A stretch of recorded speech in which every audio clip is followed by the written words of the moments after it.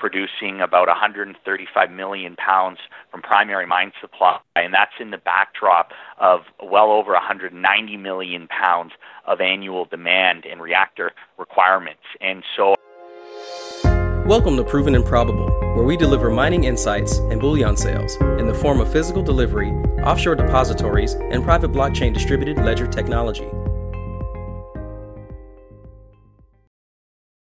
Welcome to Proven and Probable. I'm your host, Maurice Jackson.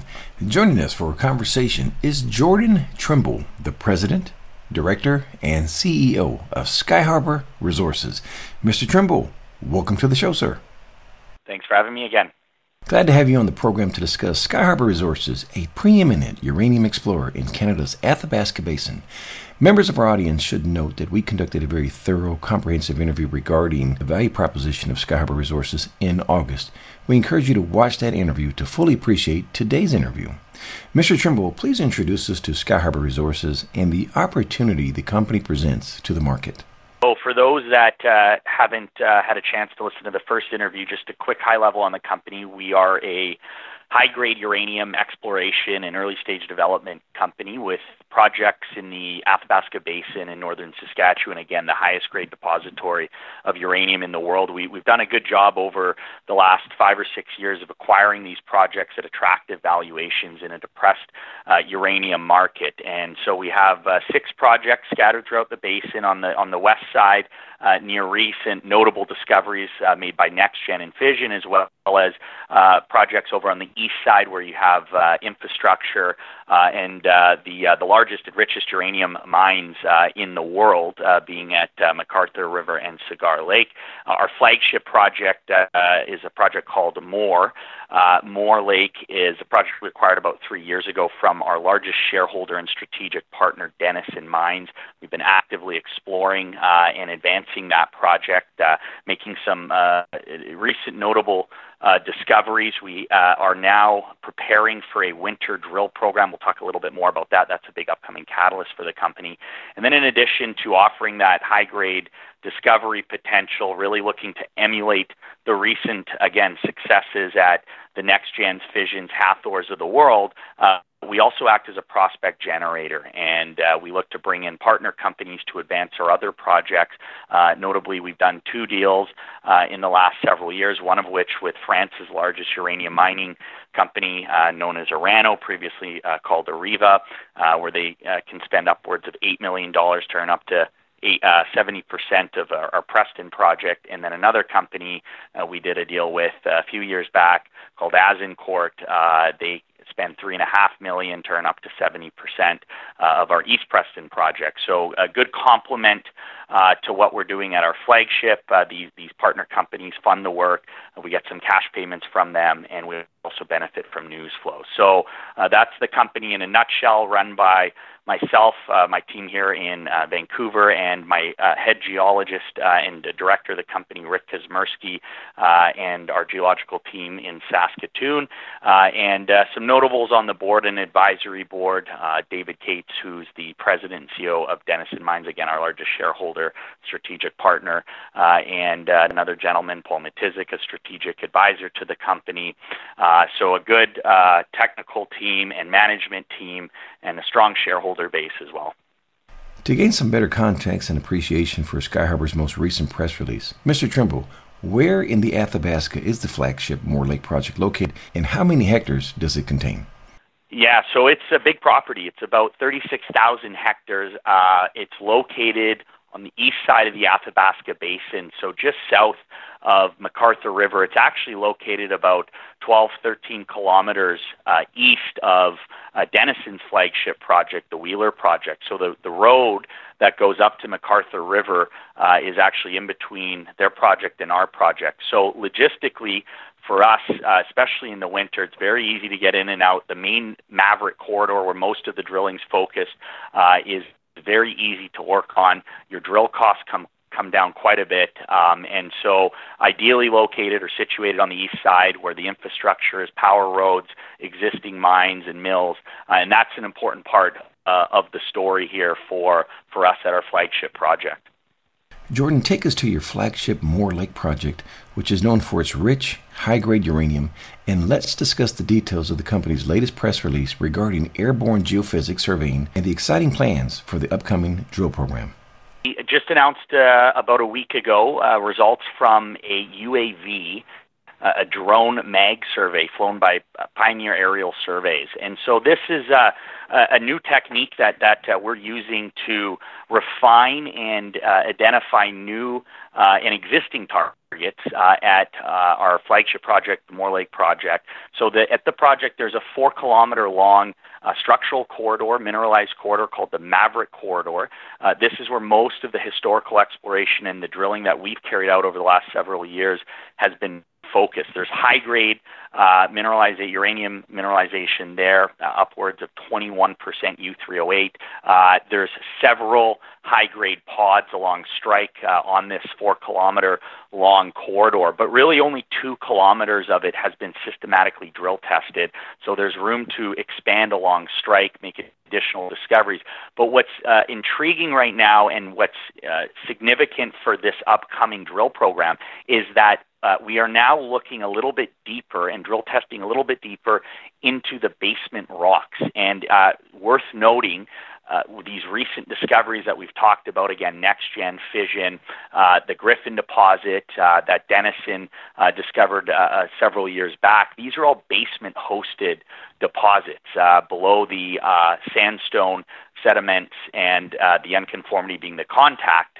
So finding these feeder zones in the basement rock, that's really where you can find your biggest and highest grade deposits in the Athabasca Basin. And that's what's exciting about this project right now, is that using these new techniques, these mag surveys flown by drones, we're able to get a more refined geophysical signature, get a better picture of what's happening beneath, and properly, with pinpoint accuracy, target these potential feeder zones. So we really believe that we're going after some of our best targets. It's worth noting, in the last drill program, which was earlier in the year, one of our last drill holes intersected some of the highest grade mineralization that we found in the basement rock on this project to date. Again, relatively untested.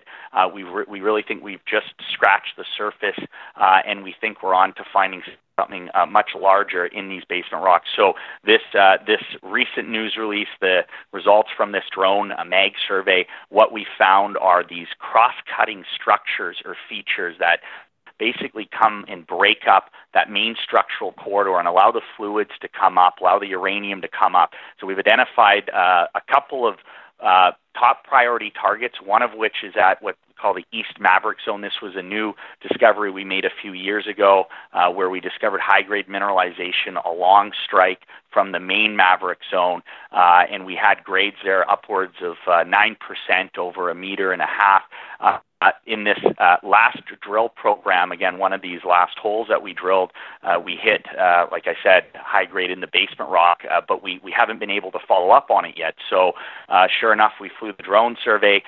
We see a target a little bit deeper down, and we're going to be drill testing that in this program coming up. We also have another zone about 1.5 kilometers along strike up to the northeast called the Viper Zone. We'll be drill testing that. And then from a regional perspective, it's a big property. We're going to be going back into an area that's had limited historical drilling called the Otter Zone. And this was a zone about 9 kilometers away, actually, from that main Maverick corridor that we drilled a couple of holes earlier this year, had anomalous uranium mineralization, but definitely warrants follow-up work. So we'll be doing a little bit of exploratory work and drilling there as well. Let's discuss the forthcoming drill program. So it's going to be a winter drill program where we're waiting for freeze up, so that'll be later this year, early in the new year. We have planned and budgeted for 2,500 meters of drilling. We'll have details out on this drill program over the next month or two here, so look out for additional news flow on that. We're just going through the final plan right now, but as highlighted in this news release, there's 3 main target areas. Most of the drilling focused at the Maverick Zone, in particular the Maverick East Zone, and then the Viper Zone, and then a regional target at the Otter Grid. What are some of the potential catalysts on the horizon for shareholders? So the big one, needless to say, is this upcoming drill program. One hole can change change the fortunes for the company, can really be a game changer. I think given the current valuation and market cap, one big hole, we can see a significant price increase on that. Again, we're out there looking to make that next big high-grade discovery, continuing to advance our flagship project. So that's a big one. But we also, as I mentioned earlier, acting as a prospect generator, have partner companies that are planning upcoming work programs, specifically Orano at our Preston project. This is adjacent to NextGen's ground and Fission as well on the west side of the Athabasca Basin. They've completed previous drill programs and exploration programs at Preston, and they are now planning for an upcoming winter program as well. We'll have details on that program when we get the final plan from them. And also Azincourt, this was some news that we had out about a month ago from our partners at Azincourt announcing plans for a 2,500-meter drill program at our East Preston project. So again, these are our partner-funded programs. Collectively, the partners spending upwards of $11.5 million to earn up to 70% of our Preston and East Preston projects. And both of these programs will provide news flow for Sky Harbor. Again, like I said, we do get some cash payments as per the option earn-in agreements with the partners, and it's a great complement. It adds to the upcoming catalyst that we have at our flagship project more. And another note I'll just make is we are talking with other companies right now, other groups that are interested in the other projects that we have as a prospect generator. We're always looking to bring in strategic partners, value-add partners to come in and advance our secondary projects. And we have 3 other projects on the east side of the Athabasca Basin in Falcon Point, Man Lake, and Yurchison, all 3 of which are 100% owned. Falcon Point is worth noting that there's a small resource there, NI 43-101 compliant inferred resource, and a very high-grade surface showing on the north end of the property at 68% U3O8. So a project that we would like to get back to work to, or find a partner company to come in and fund that exploration, as we think there's a lot more to be found there. Switching gears, Mr. Trimble, please share the current capital structure for Sky Harbor Resources. 64 million shares issued and outstanding. I'd say just under half of that is in the hands of several groups, including management and insiders. As I mentioned, Denison Mines is our largest strategic shareholder. We have a few funds and institutional investors that have come in over the last several years that have helped. And when was the last time you purchased shares, and at what price? It was actually today. I've been buying more shares in the market over the last several weeks.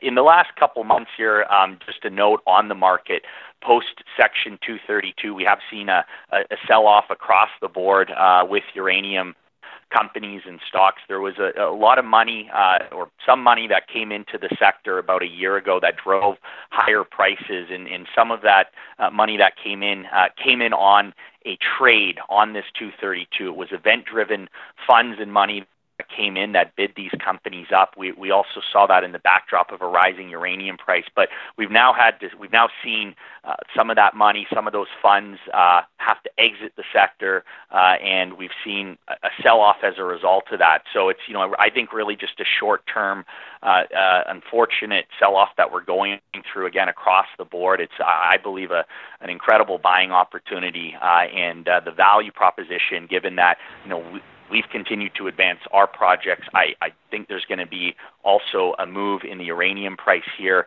between now and year end that will help drive higher prices. I think the value proposition right now is really better than ever, given the upcoming catalysts we have and, again, this uranium market recovery. Mr. Trimble, last question. What did I forget to ask? Well, I would like to touch on the uranium market. It's obviously a big part of our story, and there's a lot to update on since we last spoke. So we have seen the uranium price settle in. It's pulled back a little bit earlier in the year, but it has settled in the mid-20s. We're still trading near historical lows in inflation-adjusted terms. We're trading well below that average global cost of production. Need to see a much higher uranium price for new mines to come online, for existing mines that have been idle to come back online, most notably McArthur River. So there's a good case, a compelling case for much higher uranium prices given the supply-demand. We're now seeing a major supply deficit forming. I was just at the World Nuclear Association symposium in London, which is one of the marquee conferences for the nuclear industry and uranium mining industry annually. It's held in London, and it was quite interesting. They came out with their biannual fuel report, and this was I think one of the key takeaways from the conference is seeing that fuel report really, I think, opened a lot of people's eyes to what's happening in the uranium mining sector right now. You've had major supply curtailments, almost 30% of global primary mine supply that's been either shut down or curtailed, including, as I mentioned, McArthur River in the Athabasca Basin. So you've seen major supply cuts in response to a low commodity price environment. We're now producing about 135 million pounds from primary mine supply, and that's in the backdrop of well over 190 million pounds of annual demand and reactor requirements. And so I think something's got to give. That's obviously coming from secondary supplies. I think we'll see secondary supplies can continue to dwindle here, and we're seeing that spot market tightening up. One of the big talking points going forward here in the near term, and potentially one of the biggest catalysts for any uranium company, is the fact that Cameco, because they've shut down their largest mine at McArthur River, they have to buy or shore up supply of uranium either in the spot market or from other secondary sources to deliver into the contracts that they have with utility companies. Well, we now know that they have to buy quite a bit between now and year end, potentially upwards of 10 million pounds, and then next year over 20 million pounds. So that's a lot of material that they have to get either from secondary supplies, or what appears will happen, they'll have to buy some of that, if not all of that, in the spot market over a very short period of time. And just to give some perspective on that, a year ago when a lot of these uranium companies, including us, were hitting 52-week highs, that was driven by a uranium price increase from the low 20s to about $29 a pound in about a 5-month period. And a big part of that was Cameco buying in the spot market, and they bought about 8 million pounds. So here we are today, and Cameco has to buy about 10 million pounds between now and early in the new year. And so this could be one of the single largest catalysts for the spot price over the coming months. And I think if we see that spot price break $30 a pound, we've seen this resistance in the high 20s, but I think if we see it break $30 a pound, I think that is what's going to spur utility buying, contracting to pick up. That, as we talked about in the previous interview, is going to be one of the more important catalysts coming up over the next few years. But I think they're waiting to see that price move. I think Cameco in the market, and again, potentially utilities that are seeing this play out come into the market as well. I think a combination of that, you'll see this price tick up through 30. And as we've seen in the past, again, it's important to note that the combined market capitalization of all publicly traded uranium companies is less than $10 billion.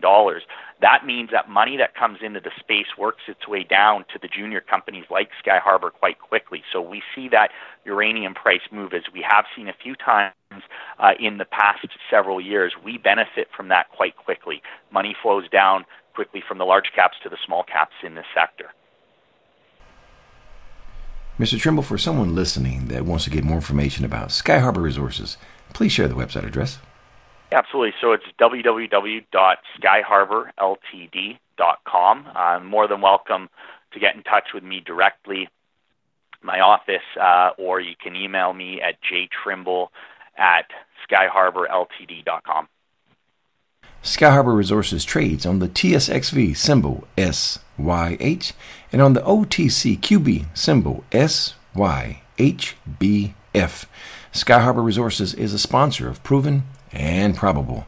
And as a reminder, I'm a licensed representative for Miles Franklin Precious Metals Investments, where we offer a number of opportunities to expand your precious metals portfolio, from physical delivery, offshore depositories, precious metal IRAs, and private blockchain distributed ledger technology. Call me directly at 855-505-1900. That number again is 855-505-1900. Or you may email Maurice@milesfranklin.com. Finally, please subscribe to provenandprobable.com, where we provide mining insights and bullion sales. Jordan Trimble of Sky Harbor Resources, thank you for joining us today on Proven and Probable. The information presented on Proven and Probable is provided for educational and informational purposes only, without any express or implied warranty of any kind, including warranties of accuracy, completeness, or fitness for any particular purpose. The information is not intended to be and does not constitute financial, investment, or trading advice, or any other advice. You should not make any financial, investment, or trading decision based on any of the information presented without first undertaking independent due diligence and consultation with a professional broker or competent financial advisor.